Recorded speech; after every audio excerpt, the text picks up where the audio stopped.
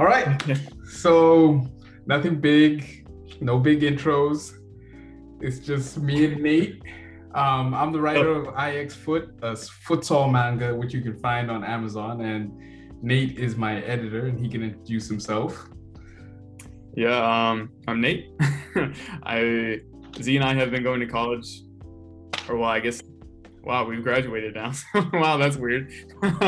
But we went to college together, and we started working on IX Foot, or well, I should say Z started working on IX Foot since I don't know, he was in high school. And then, he let me read it one day, and he was in my house during winter break. And I guess that was the start of it. And then, so yeah, I'm also working on writing. It's a lot slower coming now, but yeah, that's how we know each other. You can tell we're writers because the beards are bad. Yeah, all the scruff. And yeah, this is our podcast. Right now, it's called Anime Champloo, working title. But if you know Samurai Champloo, the anime, then it kind of makes sense because we're wandering through anime. It's all a journey.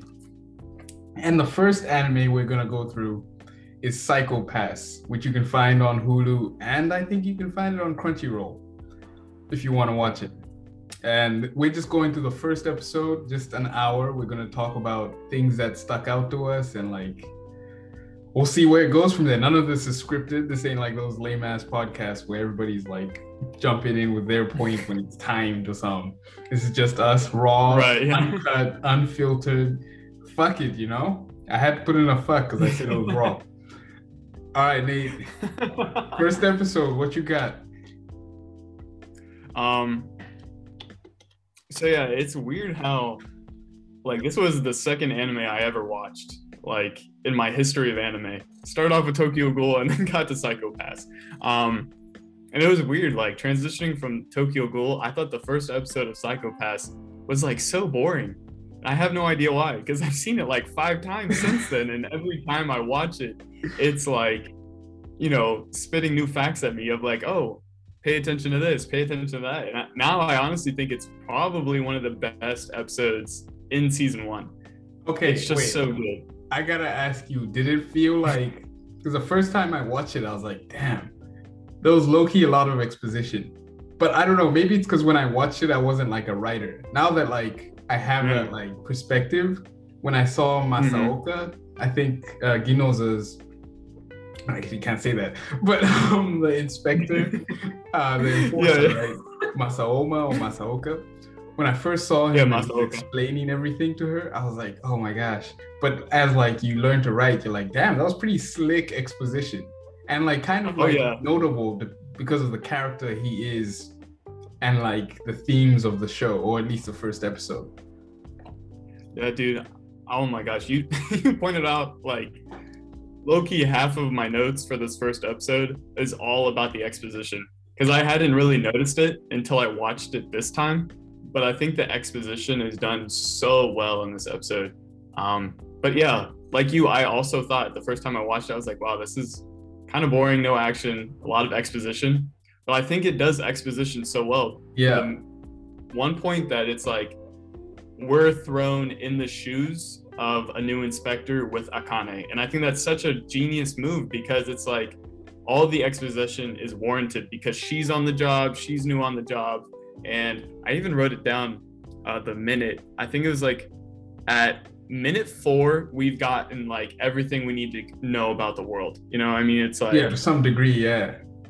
And then, which is, I think is great. I mean, it's cool because it's intriguing, and it also gets you started off within the first 4 minutes, which is one of the beautiful things about anime in general. But I think it's something that this episode does really well.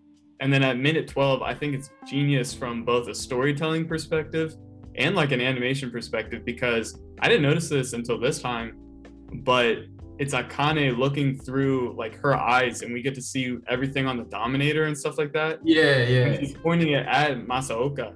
I thought that was genius because it felt so immersive on a Metro Redux, or no, not Metro Redux, but Metro Exodus type level. We were in the world with her, and I thought that was genius. And what I found really cool is just from a storytelling standpoint, I think good rule of thumb. Like if you're gonna do exposition, have, like you said, an inexperienced character talking to an experienced one. That way it just does feel like this would be something that happens in real life. Right. And you get the like that experienced one can now give further history without sounding like a Wikipedia page because they've lived it. Like, Right. Like that's the assumption that like viewers are gonna make. And I think they had to have Masaoka as a character who tells Akane all these things just because he's like lived the previous Sibyl life. If those who don't know, in Psycho-Pass, the world is ran by a system called Sibyl, which basically is engineered to create maximum happiness. So like no more mental illnesses, because if you get to a mental ill state, Sibyl will then flag you and either get you for crimes you haven't committed or crimes you are maybe about to or have, whatever. And Masaoka, the enforcer who's working under Inspector Akane, has lived through this, and he's speaking. And remember when he says something like, in this day and age, we're all so connected, but so far from each other. Yeah. And like that's a line only he could deliver, because everyone else is right. like 20 or younger or whatever. They're all kind of Akane's age or generation. Yeah. And it like makes sense that he would be the one who says that. And I noticed this. I don't know if you noticed the last clip of the episode when Akane is looking out and the music starts playing, and there's like, you know, the like good shiny technology city, and then the kind of like drummy, grubby old city that they were in. And I wonder if like that dichotomy is like with Akane and Masaoka as well. They're kind of walking into almost like Masaoka's domain, so to speak. That's like a world that he would have lived through every day that she would have never seen. A world without Sibyl or heavy Sibyl like patrol and stuff on the outskirts would have been his regular world. And I wonder if that's why like they had him doing all the exposition, which I think it is. But you know, writing has like happy accidents. Right. But I think to your point, at the like in that moment too, isn't Masaoka the one that like comes and sits next to her when she's kind of like still processing what happened with her and like you know, gosh, what a traumatic first day on the job. And for those who don't know and maybe are a little bit worried about this anime, a little bit of like a warning. The first episode does have some pretty intense you know, traumatic events. There is this is sort of a spoiler alert, but there is like you know, a rape that happens, and that's what they're primarily investigating. And so just a fair warning, but I do think that almost works to the advantage of the show, because I also made a really you know, big point about this, is that even in the first episode, the creators, I think in the best way possible, are already bringing up these like moments of like philosophical questioning, like kind of with Masaoka and Akane. We see Masaoka, who's been in both eras, you know, per se, and we see Akane, who's only been in this, like, you know, her whole like youth was in Sibyl, and she's been growing up to work for the Sibyl society, you know. And so it's interesting to see how like is this newer society, like the question is it better, even though we're more technologically better? And I mean, it's great that you touched on the antagonist for the episode, so to speak, the rapist dude, because I think in a way that's like a great way of setting up the rest of the themes for the villains as the show goes on, and the themes of like, is the technology suppressing things that are like to some degree natural in people? Because you remember his like little monologue to the woman that he's attempting to sexually Yes. assault. He goes, I noted it down. Yeah. there's two things that like stood out to me. First, he's talking about the system and how he's done everything right, and like he Right. still isn't like happy. He's gone through every step and procedure, and he's still not happy. And then he notes that he's had sex with the sex dolls, Yeah. but he's never But it's had not the sex same. with a real life Pretty flesh girl. human being. And I wonder Right. if it's like is the show, as we know, to some degree, plays on this idea of like nature and technology battling each other, and like Yeah. our nature versus the technology we've created to keep us quote unquote happy. And it's like this dude was using the technology and was also keeping in the system that's supposed to make him happy, and he ends up unhappy, and because there's like a part of him that's not being fed, and then because that's repressed, it has to come out in the worst way possible, Right. which is raping the woman, because it's like Right. Yeah. yeah, and the dolls weren't satisfying anymore, and whatever, the technology can't beat out the pleasure of nature and stuff. Of course, he's so like repressed from that pleasure that he does the most heinous act he can to get it. And I don't know, I thought that was like at first, when I first watched this show, I was just like, yeah, cool, it'll make it easier for him to die, because honestly, who doesn't want to see a rapist get killed? Right. Like no sympathy for them. I'm not saying like just kill them all, but like, you know what I'm saying? Right. Yeah. And then as like I've like watching the show a couple of times, and just kind of like actually cognitively thinking about like why that crime, it makes sense with the themes of the show. And I think, I almost think it couldn't have been any other crime besides like a big crime, because this is the first episode, like, not to say go big or go home, but like, to be honest, if it was something as simple as like they're chasing down somebody who stole, like, I don't know, something really expensive, it wouldn't have hit like a diamond ring or something. Right. And I think it had to be rape, only because like I think this is a very poignant moment that like really stood out to me, even from like the first time I watched it, was like the moment when the rapist is like going on his monologue to his victim, like, hey, look at your hue and my hue, they're the same.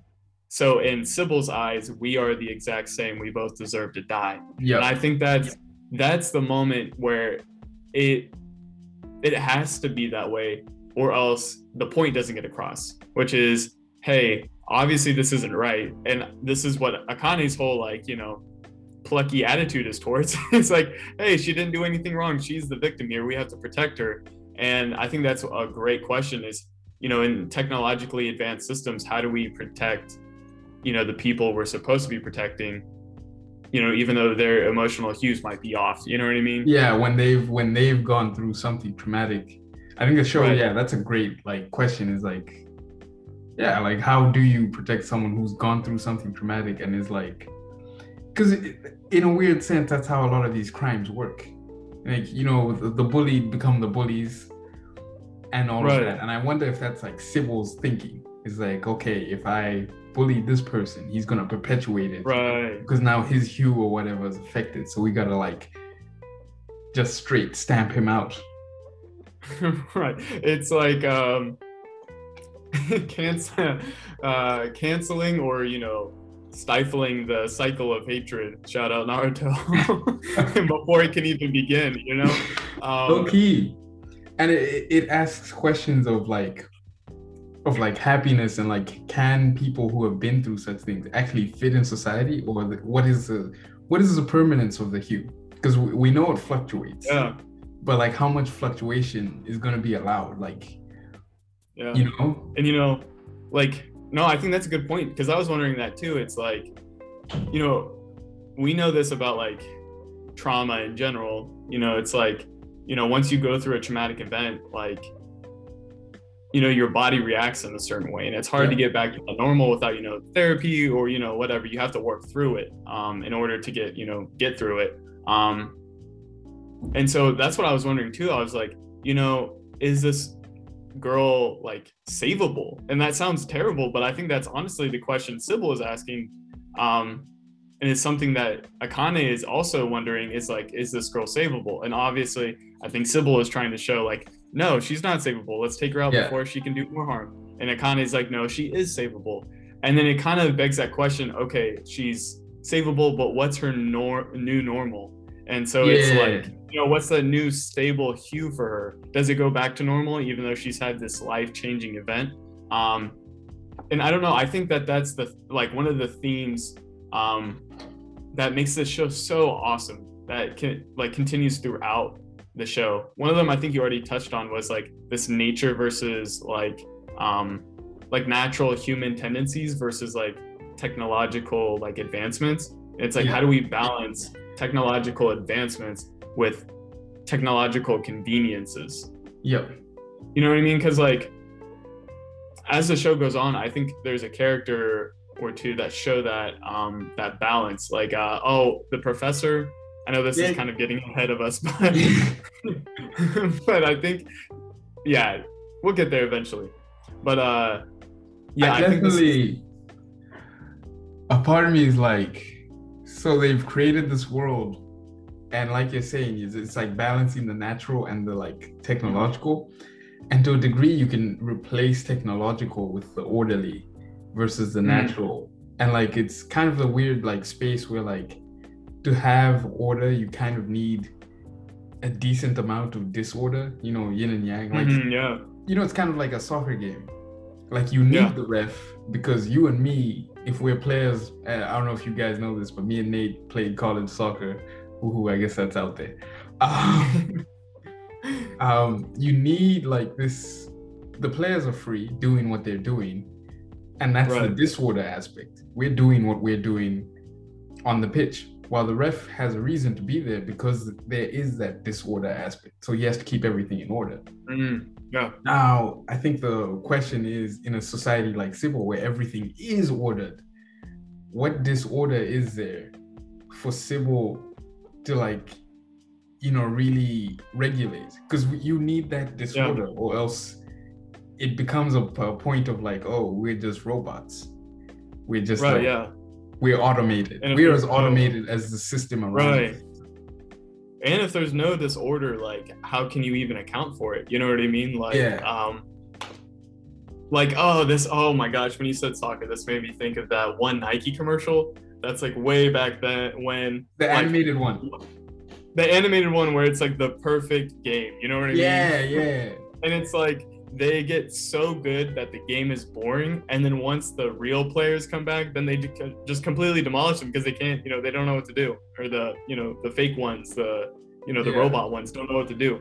I have a feeling that's like almost what Sybil is trying to do, and especially once we get into the episodes with the main protagonist, and we see that even in this episode is like, how does technology, for how smart it is, account for like the nuances of like human nature?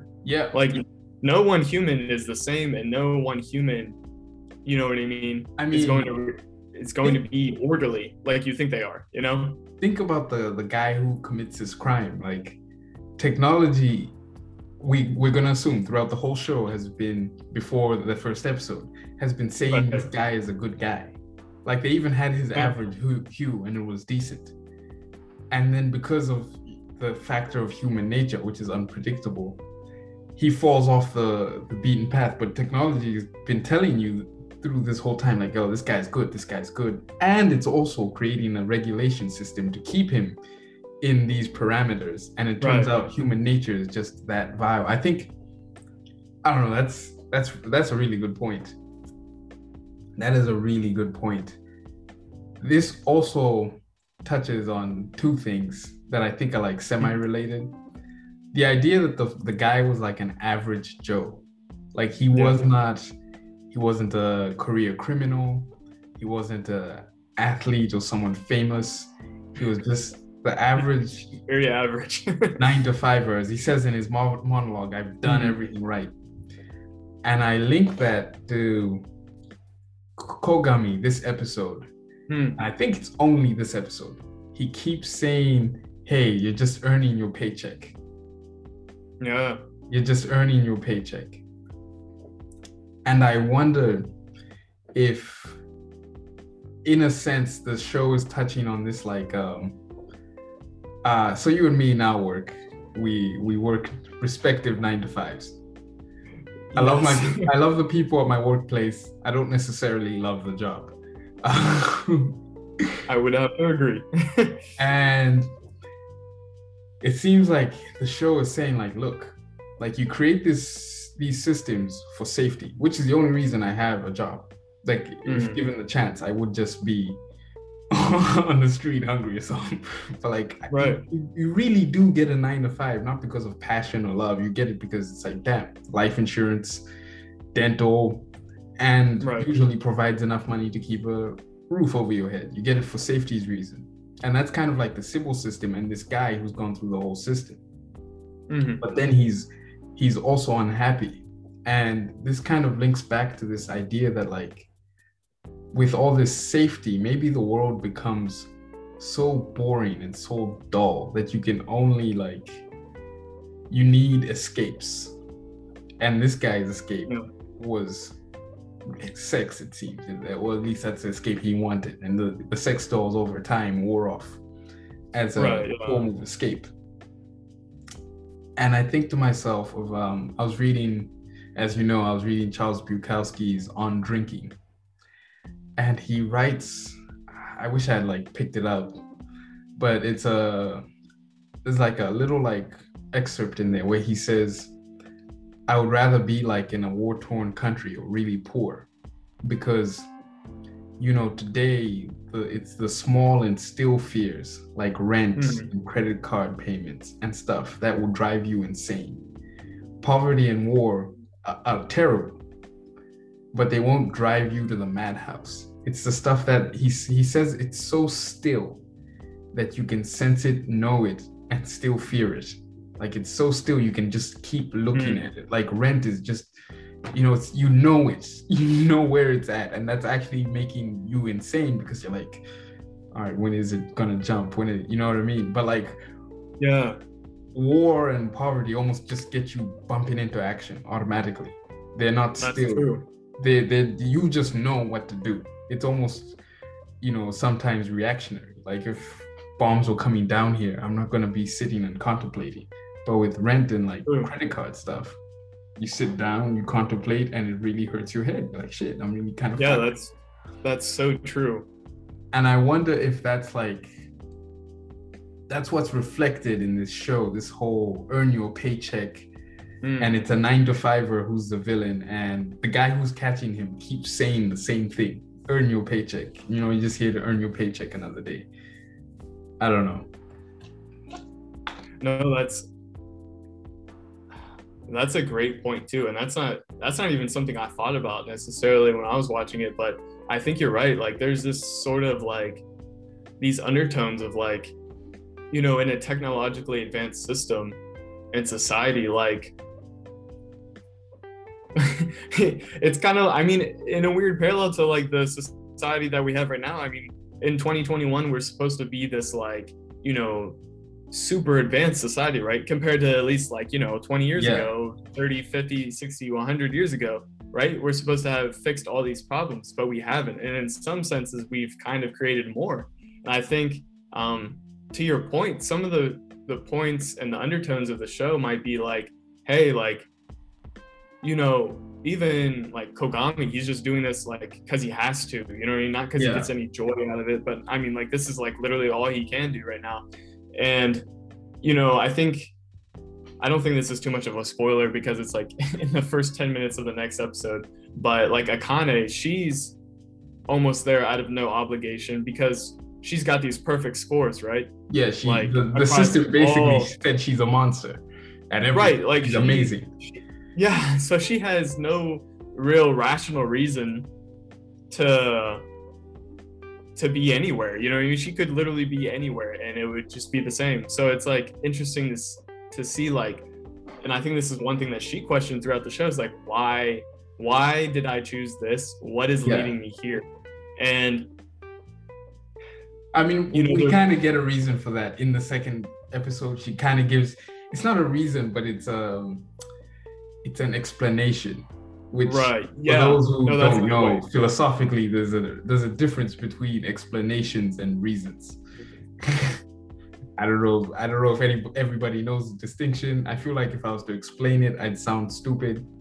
It was like like Alexander always used to say, like, there's some things that are so intuitive that if you explain the logic of them, you actually like defeat Makes them less. Yeah. yeah, you defeat the whole case. They become less intuitive because you have to explain Right. them. But yeah, there's differences between explanations and reasons, and she gives an explanation. But I wonder too, I don't know what you think. Is the show in this first episode somewhat saying that the 9 to 5 and like the safety of society is unnatural? Like, is fundamentally, like, from everything we've said, is just not there. And someone might be like, well, in Japan, they don't work as much as us or whatever the hell. But like, Japan has a way more work-focused society than America. Like, these guys work. And like, they work themselves into mental disorder. Yeah. In some cases. And like, I wonder if the show is saying that this form of living, this, I go somewhere for 8 hours, I follow the system, I play it safe, is just inherently unnatural and will drive more and more people into like mental disarray. Yeah, dude. Actually, I was thinking about that the other day, and then I was reminded of it when you just mentioned that, because, I think this is sort of related, but also can be explained by other, cultural reasons. But, Japan historically and currently has like one of the highest rates of depression and suicide. And of course, that's for a bunch of different, cultural reasons.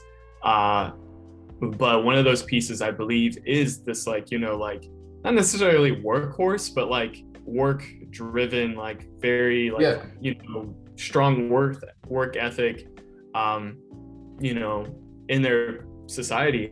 But then like, when I think about other major cities, like New York, for example, which is surrounded by, infrastructure. It's kind of funny if you're into conspiracy theories and you look at like the designs of major cities, they almost look like batteries. I think it's started, bro. That's a whole nother episode. Right, yeah. But it's one of those things that I think it's worth talking about, because I think in a sense the show is talking about it. It's like, okay, how do we balance nature? And it goes back to what we were talking about earlier. How do we balance nature and technology? How do we, like, New York, is notorious for being a business-centered, city. Yeah. Like, fast-paced, people are typically not always nice and happy, and, I don't know if the happy and nice thing is true, but that's, that's the stereotype that, like, because it's so, business, we're down to business, right? And so I'd wonder if I should maybe search this up and then bring the answers to the next episode, but like, what are the most happiest places on earth, and what is the work-life balance, and what is the nature versus infrastructure balance? And to kind of do some comparisons, because I honestly do think, like, when you're well integrated with nature and when you have a good work-life balance that's like not too fast but also not too slow, like, I can imagine that's a lot more manageable. I think the same thing. Like I've always said, America is an infinitely better country to live in, materialistically and like safety-wise, than Malawi. But I definitely feel like in Malawi I was happier, and like just like the MO, whatever the mode to get happiness, wasn't as difficult, or like it was just kind of simple. And I wonder if it's this point, kind of like Bukowski's saying, like war and poverty, they just get you acting almost on reflex, whereas like the problems we have here, you really gotta think about them to navigate them, and that almost, you start to see how incapable you are. You just can't pay off your credit card bill if the money that you make at work is bad. Like, you just can't pay off rent. Like, like, that's not easy. And some of them are kind of far too. Like, some of them are like 10-year debts or something. And I wonder if like places like Malawi, and I use bad in a general term here, in a materialistic sense, are so bad, like the environment around you is so bad that you can only look in for happiness. But when you're in a place that's so comfortable and happy outside of you, and is selling you the idea that this happiness is always and has always been outside, as great of a country as America is, right? Like it's like, right, America's a solution.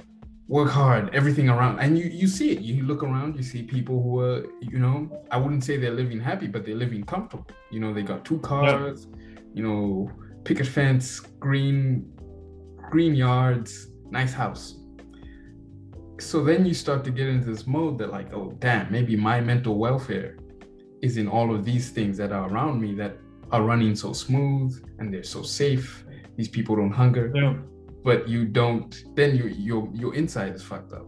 Because like, yeah, as the guy finds out in Psycho-Pass, the outside can't win you certain things. It can get you like a comfortable life, but it won't get you the charm to talk to a woman. He learned. So it won't keep your mental state happy as much as you think it does, because that's always on you. And I wonder if that's like kind of the failure of the technological safe world system, is that like, sure, maybe if you're in Malawi, you might not always know where your next meal is coming from, right? But like you understand that the world outside is so shitty that if you need happiness, you're gonna have to create it yourself, and it's gonna have to come from inside. No, I think that's such a good point, because I definitely think this is another one of the beautiful things about the show, is that like it's subtle undertones that make like, I think, sort of big statements. And I think, to your point, I do think the show is making a point to say like, if a society truly is set up well to make you happy, or to let your inner happiness like manifest itself, then there are certain things that the society doesn't have to do. Yeah. And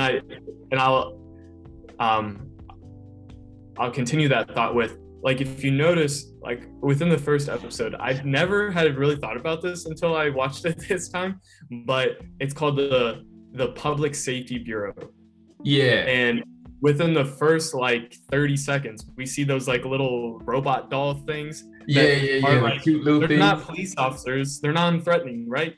Yeah. And like there's those other machines that are supposed to keep people's cues like in check, you know what I mean? So it's like, oh, don't freak out, you know what I mean? Yeah. But when we look at what the Public Safety Bureau really does, also, sorry, another sub thought, but it goes to the main thought. Like on the back of their jackets is the symbol for like the medical, it's like the Hercules snake staff the thing, weird snake, which is like or something. Right, which is interesting because they're basically a police force.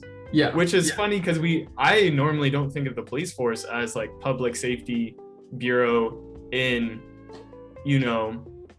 the sense of like a medical sense or like a public well-being sense. I think of them as more of like a reactionary measure, which is like when something has already gone wrong, the police is then they're able to step in and take control of the situation. You know what I mean? It's much more reactionary.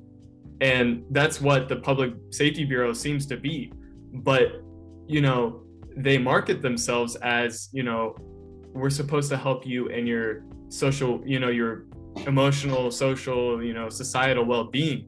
And it's interesting because I definitely see, to your point, like I've noticed a lot of things in American society, it's all about the marketing, the packaging, like the delivery of terrible things or like semi-okay things. Like, you know what I mean? Like even with like credit cards, it's not like, hey, you're going to be in debt for this long to us. Take this card. You know what I mean? That's not what they're telling you. It's like go. Right. It's like, hey, we can finance it. Right. We're always trying to put a positive spin on things. And it's funny because as a customer service agent, I have to put a positive spin on everything. Even if it's like we've done the biggest fuck up in fuck up histories. We have to make it a positive spin. You know what I mean? Yeah. Because we're so worried. And I think Sybil is a huge like manifestation of this. We're so worried about people's emotional well-being. But not like emotional well-being and like truly emotional well-being. It's like we want them to be what we think is normal and okay. You know what I mean? Yeah. And like, so that doesn't take into account like human nuance, because people are going to be angry, people are going to be sad, but that's not okay. You know what I mean? I mean, what's even crazier, like I have two thoughts. Let me see if I can capture one. Like you said, there's supposed to be the Public Safety Bureau, and you just said like they, unlike the cops in this case, in our real life, they're a bit more proactive, right? Right. You know, the dolls and like keeping people safe.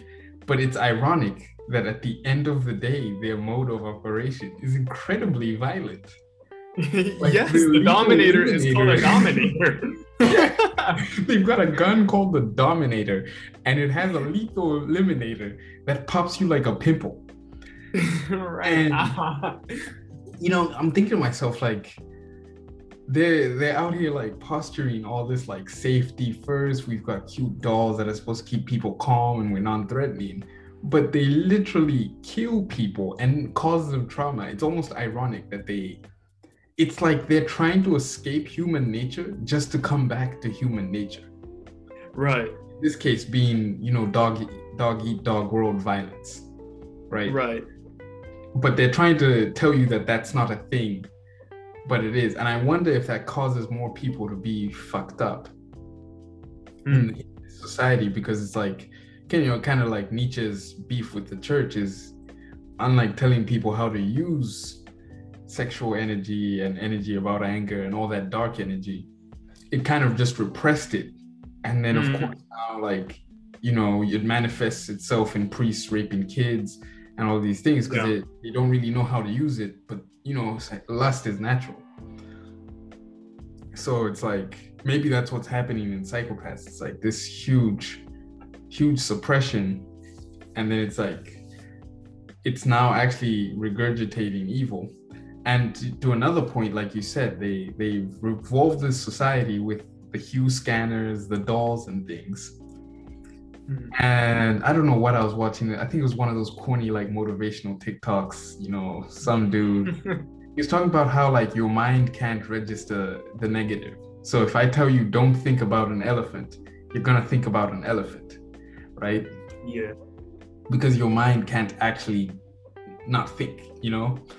And so in the same sense, that's what's happening here. The society is so loudly telling them, don't think about depression or self-harm or hate or anger, that it's actually, in doing that, is causing them to think about those things.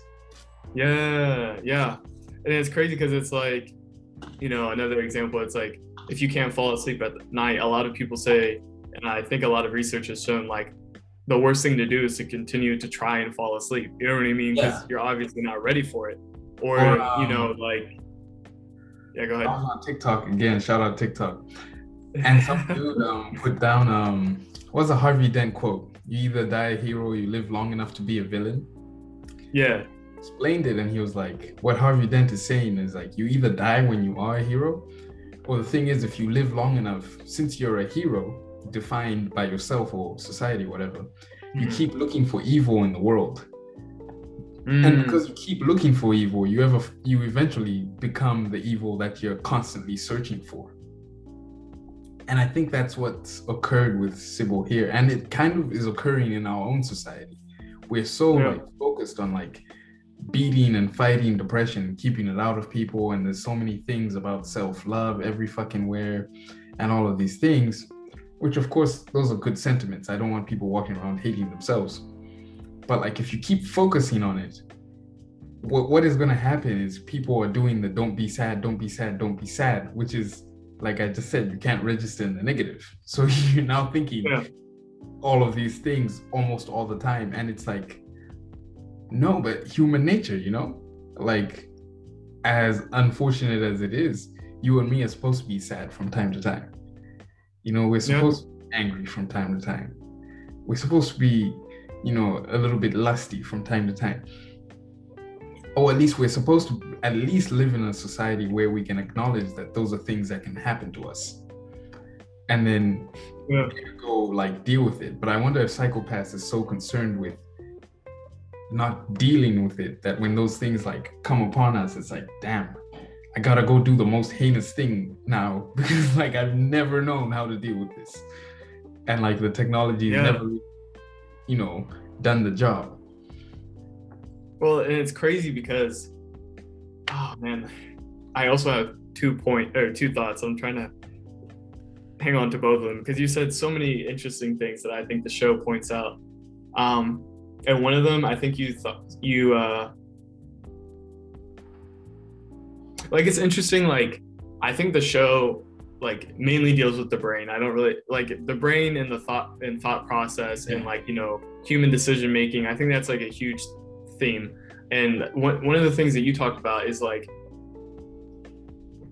you know, like when we like, I know one thing that is like a huge like struggle for like a lot of us is like, you know, this this constant battle, it feels like, when we know there's something that we don't want to do, whatever it is. Like, hey, I don't want to watch, you know, I don't want to watch porn. I don't want to watch, or I don't want to overeat. I don't want to, you know, drink too much, you know, of this. I don't want to, you know, look at people that way, or, you know, I don't want to think those thoughts anymore. Yeah, I don't want to be negative.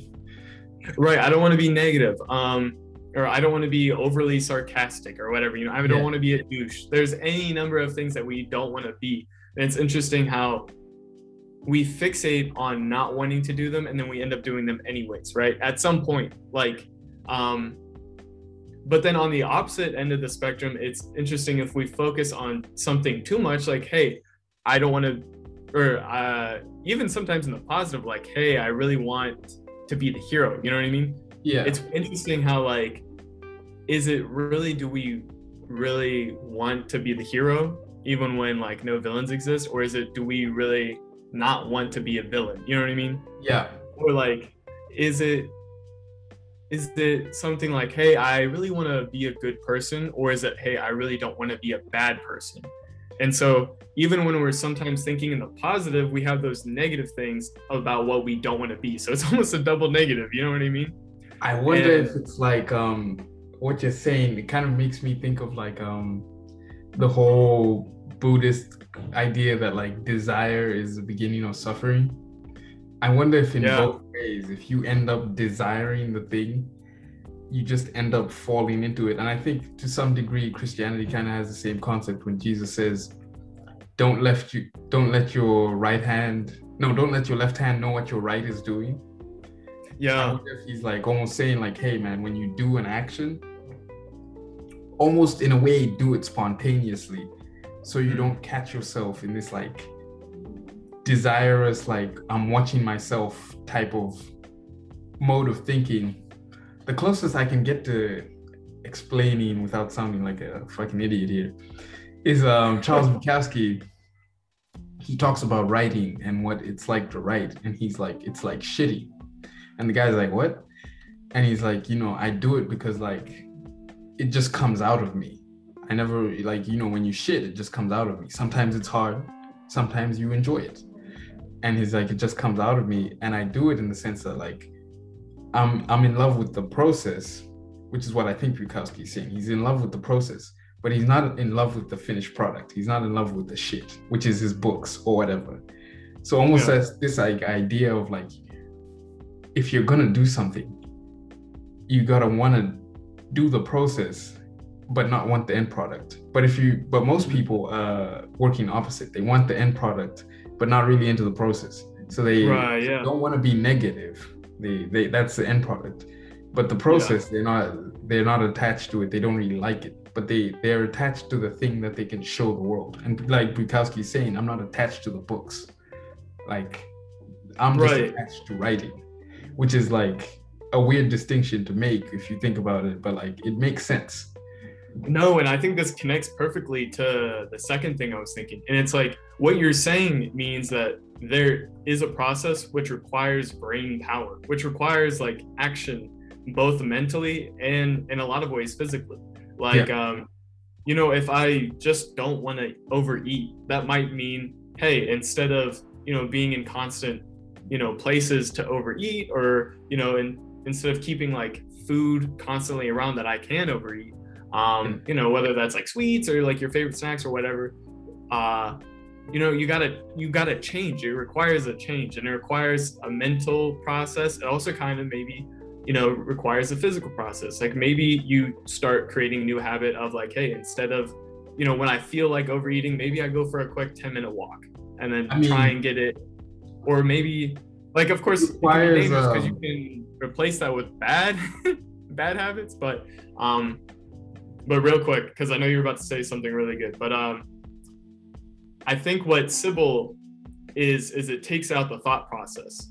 It takes out the process in general. So it's like, I think what the show is saying is like, even though humans can do bad things from time to time, and humans are very nuanced, to have a system that takes out the process for us and turns us into vegetables, basically. So we get to the end product without any sort of process.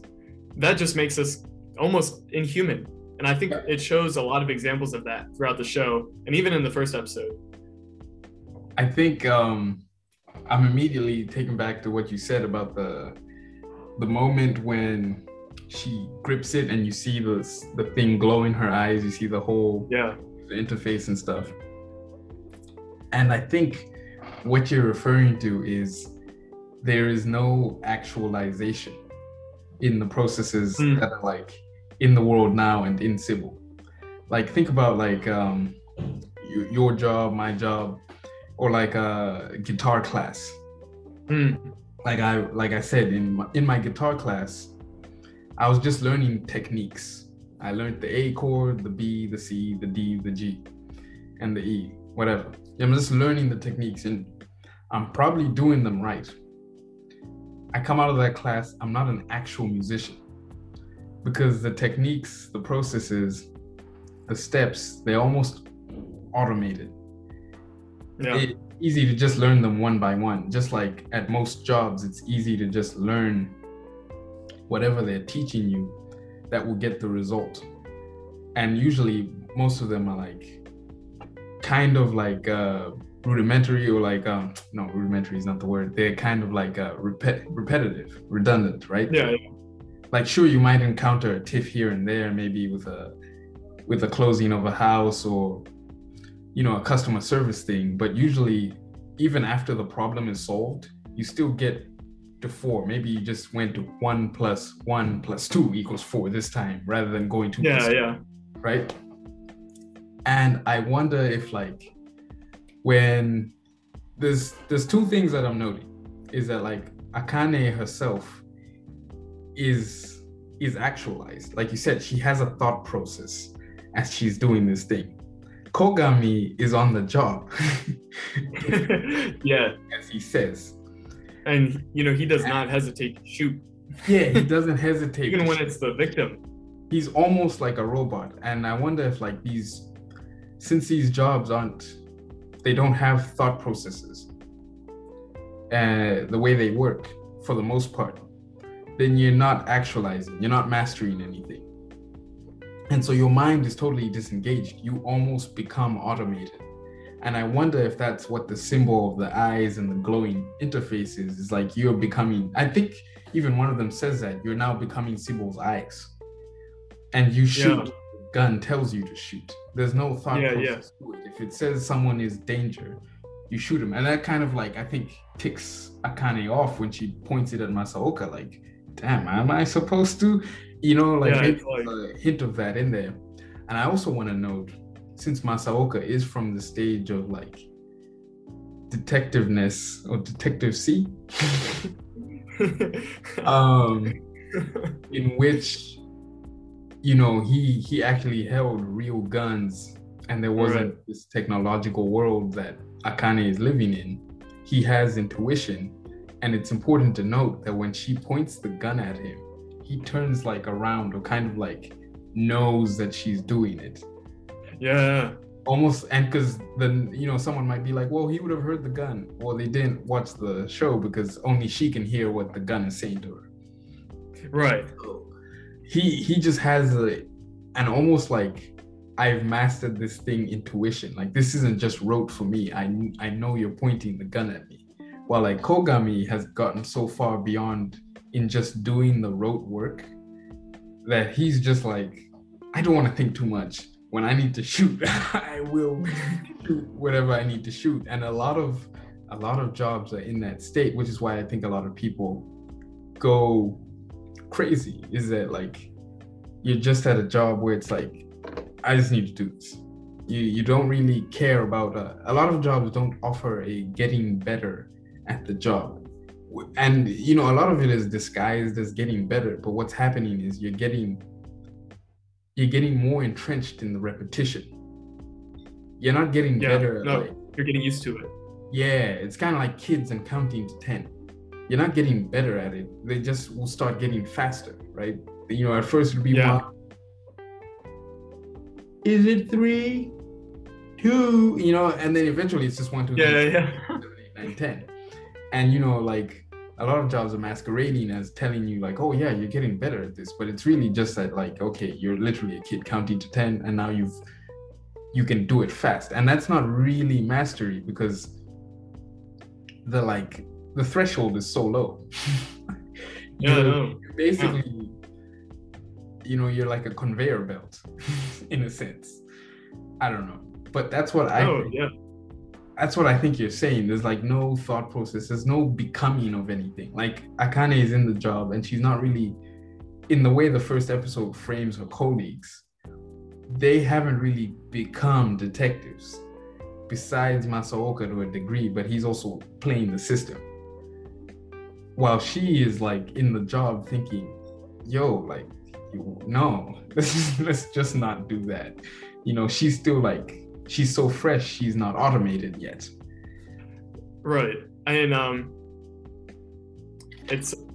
so glad you brought up that point because I made a note of that when I was watching it, that the first time, and I would say like pretty much every time besides like the last couple times that I've watched the first episode and the first season in general, is Akane's like plucky attitude really got on my nerves. But I think it's permissible, and I actually think it really works well. Yeah. For the point that you just made. It's because, she's almost like, not like a reincarnation of Masaoka, but I think Masaoka, you can see throughout the episode, he smiles at her a lot. And I think that's because he sees a bit of that like intuition of like a true detective, you know what I mean, from the old days in her. And so it's almost like a reminder to him. It's like, wow, there's still hope for the future. You know what I mean? Yeah. And so, and she's like, you're right. She hasn't become that, root, mundane thought process yet. She hasn't become Kogami yet. And of course, Kogami's in that sort of like blasé, I don't give a fuck, I'm just going to do the job type attitude for other reasons as well. Because, you'll get more of his backstory later, but he wasn't necessarily always like that. And so Akane, she's that new fresh blood, but in a different way. She's like the one that got away. You know what I mean? And I think in the next episode you'll see it from her some of the friends she has lunch with too, is like they're jealous of her because she has all this like, these good scores and stuff like that, but she doesn't like necessarily know where she fits in passion wise, you know what I mean?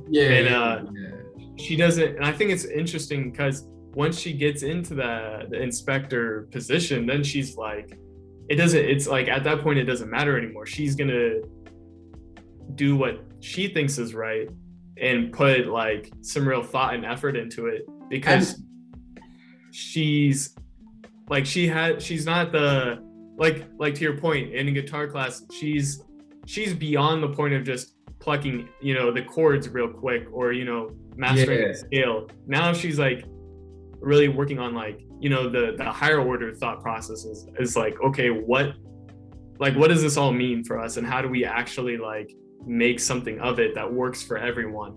And that's truly different and very shocking to both Sybil, and the people that she's working with, which is weird. I wonder too, to your point with Masaoka, I wonder if he tells her, because he keeps on saying like your training doesn't mean shit. Yeah. And I wonder. I love that whole conversation. Like, is that like a subversive like stab at like Sybil, like, hey man, like out here, you think. Out here you have to think. And then of course that gets me thinking about college. I don't know how much time we're at 55 minutes. Gets me thinking about college and like how, college and the real world don't also really correlate. Yeah. College is making a lot of assumptions with the real world that like obviously don't always relate. And the way he keeps saying that almost to like poke her, like, hey man, like, because he's not all system. And then just to make the episode better, and I'm not going to say anything more on it because people will find out as they watch it, is Ginoza is the one who shoots the girl. Yep. And Ginoza's, for people who will watch Psycho-Pass, he's Akane's boss. Mm-hmm. And he's also like in charge of the enforcers as well. So there's inspectors and enforcers. I feel like this is late in the episode, but like enforcers are people who are latent criminals. They could have committed a crime, but maybe they didn't, or maybe they did commit a crime, but they're like Hughes are like permanently in this like danger zone. Yeah. Which me and Nate kind of touched on, questioning whether the girl who was being raped can like restore her old hue, or will she become like that? But they then are chosen because they can think like criminals to work for the Public Safety Bureau to catch other criminals, and they're called enforcers, and inspectors are over them. And Akane's boss, Inspector Ginoza, is very by the book, and he's the one who fires the gun and shoots the girl who's just been raped after Akane has calmed her down and kind of like, put the situation to rest. And I think, you and me both know that's like thematically and like story-wise, it's important that it was him. Yes. Oh yeah. Like, it's pretty important that it was him. Oh, man, I wish there was so much more we could say, just because I do want this podcast to be something that people like can at least watch and then go watch the show themselves, or like watch the show and then listen to this. I don't know. One of the two. But like, go ahead. It's an important moment. That's it. Yeah, man. Yeah, I think that's another moment we could really dissect for like probably another hour. But I think he also has so many good moments that continue to just, build on that by the book's attitude. And so I think we can probably, come across that again later. But, I think it's interesting because, for y'all who are listening, we're going to be watching like an episode a week of Psycho-Pass or just an anime in general. So feel free to watch and along with us, and then come listen to our podcast as we will dive deep into the themes of these shows. On Spotify and YouTube. Right. So come check us out. Extra content. And also, mangaka. Yeah. If you watch on YouTube, you'll get to see Zeed's fly shades and our wonderful beards. So Z's definitely a lot better than mine. You still got a runway up here. A runway. Planes be landing on there. I get free air miles and shit. Oh man, it's such a good show. Like, yeah, I'm thinking to myself, I'm like, bro, we probably still got like 40 more minutes of content on just one episode. But it really is just fantastic. I think one thing I was gonna say, and I touched on it earlier, is that there's this weird like dichotomy in the fact that like Sibo is all order and all this, but it is also using disorder to keep that order. It's taking people who are latent criminals, commit acts that are like opposite the whole calm you down thing. And I wonder if it's almost like a like slight at a lot of like systems, is that at some point systems in some areas have to betray themselves to stay alive.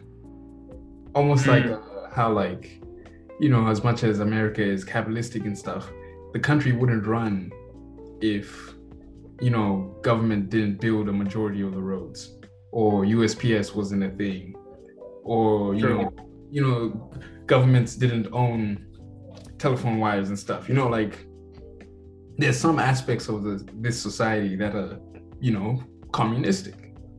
Yeah. They betray the system that they're on, and I wonder if that's like almost like a prerequisite. I don't think it's like a super huge theme, although it kind of is and it isn't. But like, yeah, you just think about it. I mean, every good soccer team, you know, they have that player who betrays the system. You know, like Barca had Tiki Taka, and like low key, Messi kind of betrayed it. Like he'd be the guy who just takes the ball and beats 5 guys. We're done passing the ball around. You know what I mean? Yeah. And it worked. I don't know. No, and that's one of those things where I think it's the one thing that, to keep with the soccer analogies, is like keeping teams like Man City, who are like on paper are like amazing, you know what I mean? Or even like some teams like Bayern sometimes can be this way. They're so amazing and they have these really good systems, right? But they don't have that player like a Messi or like you know, even Neymar to some extent, or you know, like even Man United has some players that, even though their team on paper should be good and they play like trash most of the time, they've got those players that have that like spark that like it's hard to account for, you know what I mean? Yeah.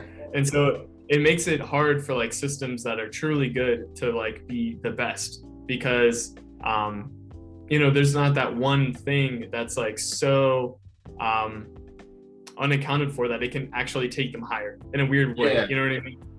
And I think, to another point, I think the Sybil system, it runs on sort of like equivalence. So in order to account for criminals, we have to have criminal information or criminal. Yes. It almost like, you know, in a weird way, it's like it knows it's gonna fuck up. Which, like, obviously, we're not saying like, well, yeah, it would be ideal if there was a world with no criminals, but like it is literally like its whole system is to avoid this thing that it wants to get rid of. You know what I mean? It kind of like lives on this idea that like these things do exist, but we're the system that like takes them away or something. It's like its whole like premise or something. Like it's almost it's yin and yang in that sense. Like it's like, even in the good, there's a part that's bad, and then even in the bad, there's a part that's good. It's so trippy. And it's interesting because it reminds me of like businesses that almost have to perpetuate the problems that they're supposed to solve in order to stay alive. You know what I mean? Yep. I'm trying to think of a good business that does that. Like,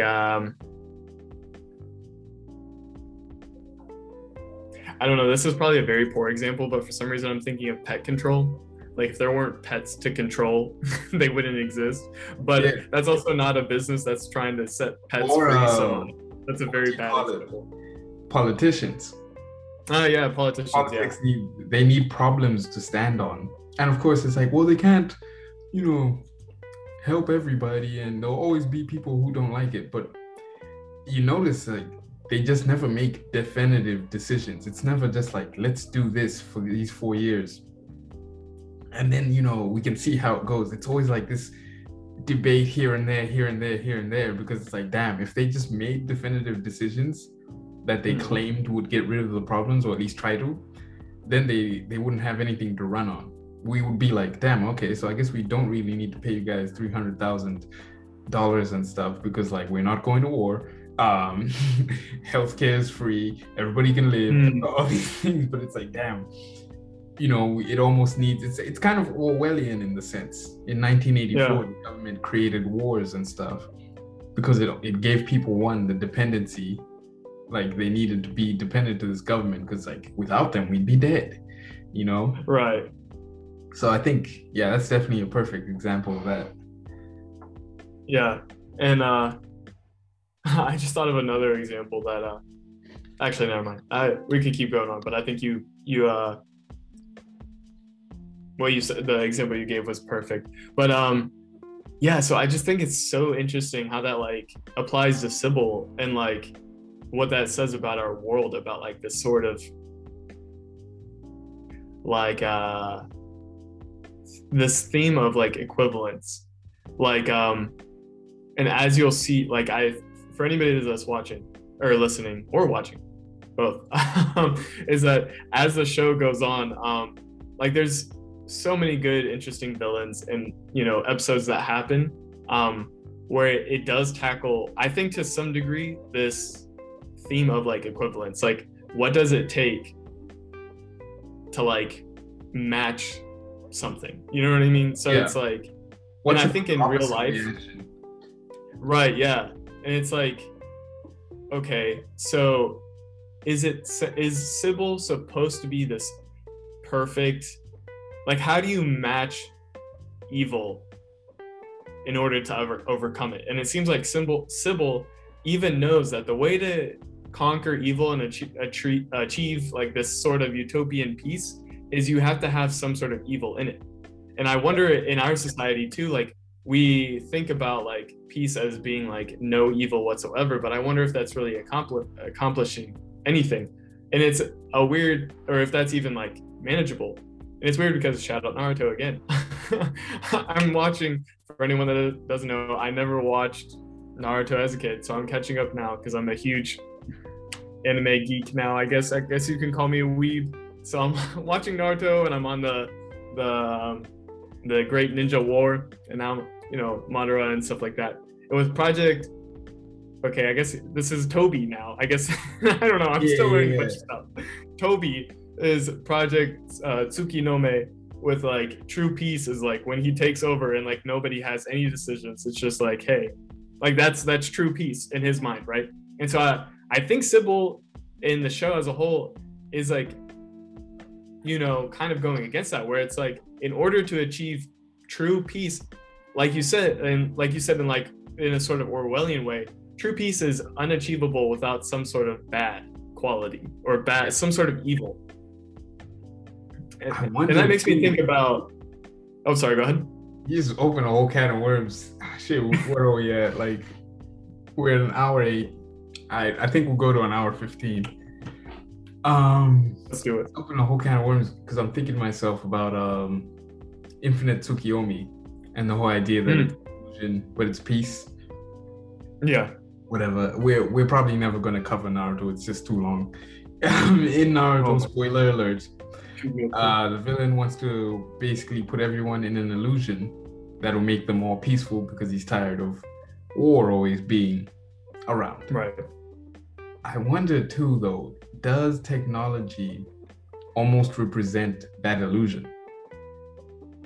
Kind of to what Masaoka said, like we're so connected technologically, but we're also isolated physically in real life. And I wonder if like Sybil is playing on that. Is Sybil the infinite Tsukiyomi in this case? Is it the illusion that creates peace when really it's just, at the end of the day, an illusion? It's not based in anything real about the people. So just I don't know, that's the first thing I thought when you brought up Toby. I was like, oh damn, it's like low-key the same show, just different premise. Yeah, I mean, a different like sort of genre, you know what I mean? But yeah. No, and this is one thing that I've consistently thought about, like as of lately, because I've been doing like, you know, the computer programming stuff and the web development, I've consistently thought like about how amazing the internet is. And it's like this weird sort of like utopia, you know what I mean? Like, and computers in general are like fascinating to me because they're this like sort of like on some like weird why can I not think of the show? What's the show where in the one episode, oh, Rick and Morty. Sorry, I don't know why I didn't think about that. But in Rick and Morty, where it's like building worlds within worlds, that's like literally a computer. That's what it does. It creates a world and then allows you to create worlds within that world. And it's incredibly interesting. And I wonder if like in a sort of weird way, like about our world, what does like heaven look like? And I wonder if like in some sort of way, technology is implemented. Like, you know, and when we die and like, you know, whether we go to heaven or not, I don't know, it's yet to be seen. But I almost wonder if in some sort of way technology is implemented, because like then I wonder like if, you know, if there is a God for all, you know, I'll keep it as an if, just to, you know, keep it open-ended. If there is a God and if he is real and if he does have a plan and we are allowed and have discovered technology, then where does that fit in a perfect society where you don't need technology? You know what I mean? Like, well, in essence, if heaven is perfect, then what's the need of for, you know, technology in the sense of like devices, not necessarily like a wheel. You know what I mean? I think I'll take a wheel in heaven. Well, the truth about technology is this is my theory on technology. There's like two types of technology, but in all cases, I think they both work. And actually, I might just be making up that because, you know, it always sounds good when you can say there's two types of something. Oh, yeah. I think technology serves to exist as an extension of ourselves. Yeah. And the reason it does this is because it is accounting for our limitations. So if, for lack of a better word, if heaven is perfect and we are unlimited beings in heaven, then there would be no need for technology. And what I mean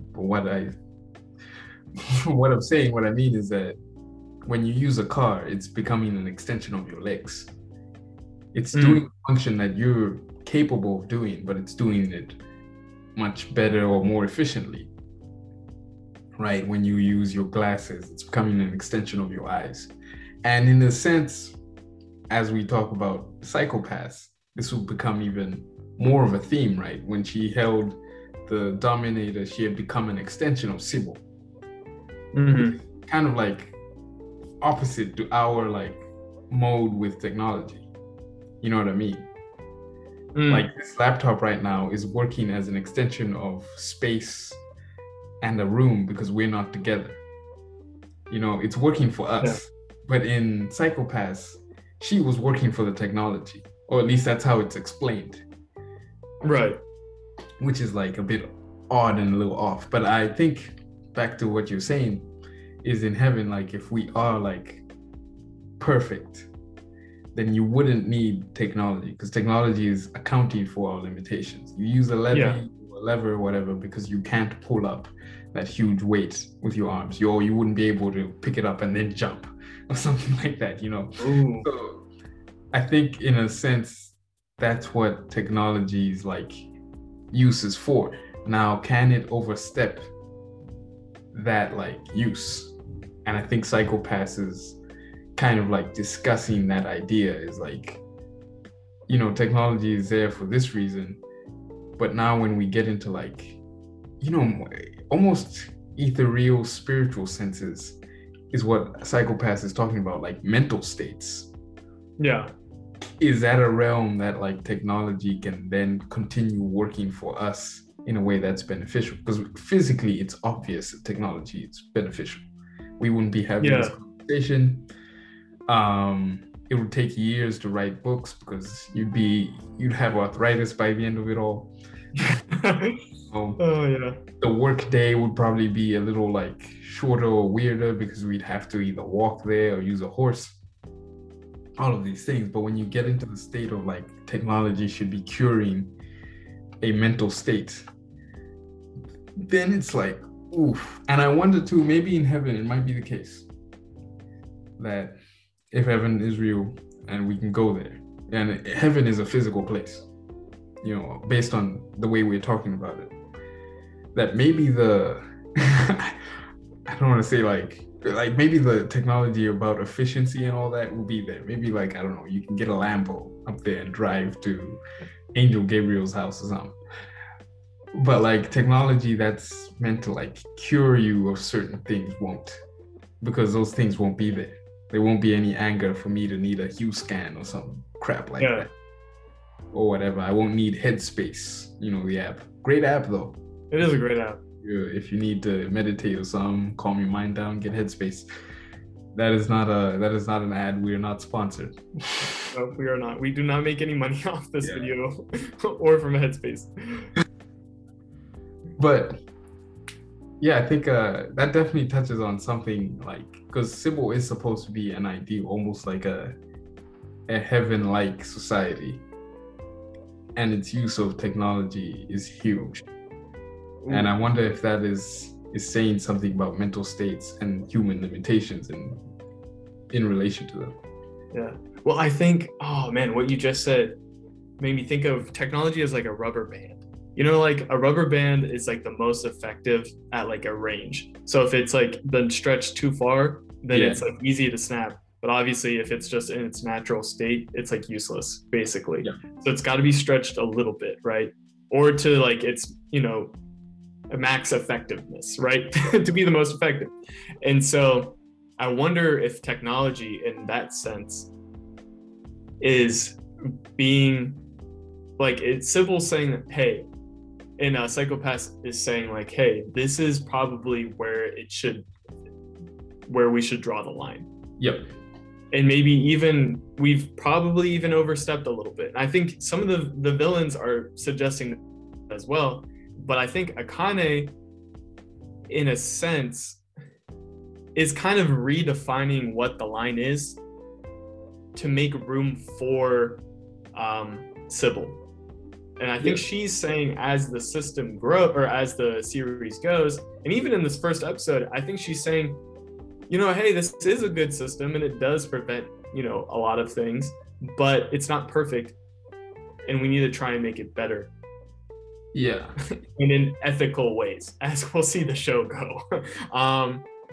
But let's see here. In a weird way, I think that reflects our world too, because like, as we're seeing right now, like, oh my gosh, there's so many things in the world right now that are using technology for, you know, good uses and bad uses. I mean, we have the Elon Musk, he's, you know, experimenting with brain chips that are very interesting. Like, I've been trying to, you know, come to grips with it myself, like a world where we possibly could have a brain chip that helps with human functioning, helps with telepathy, you know, helps with Parkinson's and Alzheimer's. And that's as exciting as it is scary, because it's like, okay, so then what's the new line, and how much farther can we stretch, you know, technology feasibly? And even in the realm of like genomics or genetics, you know, messing with the genome, eugenics, yeah, and creating perfect humans and clones, and you know, I saw another article where we created the first chimera cells. So they mixed a monkey, I forget what kind, but it was a monkey and human cells, and like we're able to start growing it. And of course, you know, I'm starting to think of like, shout out, Full Metal. Because it's weird, because it's sad that that's what I think of, because I think of the worst possible thing first, you know what I mean? And like, of course, if the best possible scenario is, hey, we actually can do a lot with this, we can create, you know, human-like organs that function well in the human body, and now we can save lives, that's amazing. But of course, human nature means that we have the ability to go and stretch farther than we should, you know what I mean? Yeah. And so I think that's what this show does such a good job of, is asking that question. It's like, where do we draw the line? And how do we make the things that fall within the line, you know, like how do we accommodate them? reasonably. Oh. I think that's a great place to end this episode of the podcast. Leave them on a hook. Definitely, as the show goes on, those questions keep being posed and asked. And I think some answers are given as well. Oh, I think some answers are given as well. I mean, it's yeah. It's interesting with philosophical questions. Sometimes the pitfall could be they never get answered, but this show definitely goes to answer them. This is what I think is like beautiful and missing in modern art. This would just be a sentence, no real talking point, is that like art is meant to test out ideals. Because we obviously don't want to live through every fucking society that every philosopher has ever thought about implementing. So what better way than to write a story about it and try our best to navigate how humans would respond to certain society or something. Like art is there to test out the things that we think are true and to see if they're true to some degree. I mean, it's not a foolproof test, but like that's the beauty of it. Like we'll never, I don't know yet. I think some of the East Asian countries are experimenting in Sybil type stuff. Yeah. But like, I don't know, as far as like America is concerned, that'll probably take a minute to get fully implemented here. Yeah. So it's good that we have a show that can kind of like, to a degree, tell us like, oh, this is kind of like the consequence of such a thing. And I think that's like the beauty of art. And I think a lot of TV shows and books are just missing that nowadays. But that's for another story, maybe another episode or something. Oh, here we are at the end of Anime Shampoo. We're keeping the name. Yeah, I like it. Anime Shampoo. One real quick note, just nothing too deep, but I watched the first episode in sub. I never watched sub, but in dub. I always watch sub. But for the viewers who are thinking, oh, I'm into anime, but I only watch dub, and I don't know if this is going to be a good dub. It's a great dub. I will say it's a very good dub. The voice acting is really good, and it shows the characters, it enhances them, I think. And so don't be fearful. With dub, as long as it doesn't betray the characters, I'm good. No, it doesn't. Masaoka doesn't sound as good in sub as he does dubbed. No. Yeah.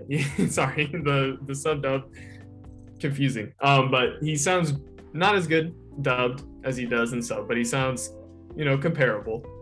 But it's still pretty good. All right, you heard it here first. You can watch it in both. So pull up. I think maybe we should just do these every Monday or Sunday. Yeah. But anyways, that's for me and Nate to discuss after this. End of the episode. Pull up next week. It'll be episode 2. Thanks for listening. Always thanks. I don't know. You click and like and stuff on podcasts. I don't know how that shit works. Yeah, I don't know how share that it with your friends. Yeah, share it for sure. It's just fun. I mean, we just do this for discussion. We're obviously not PhD people or something. So if you got some, just put it in the comments if you think we touched on a point or we got one wrong. Always fun to have a little banter. Yeah. But yeah, Anime Shampoo. Anime Shampoo.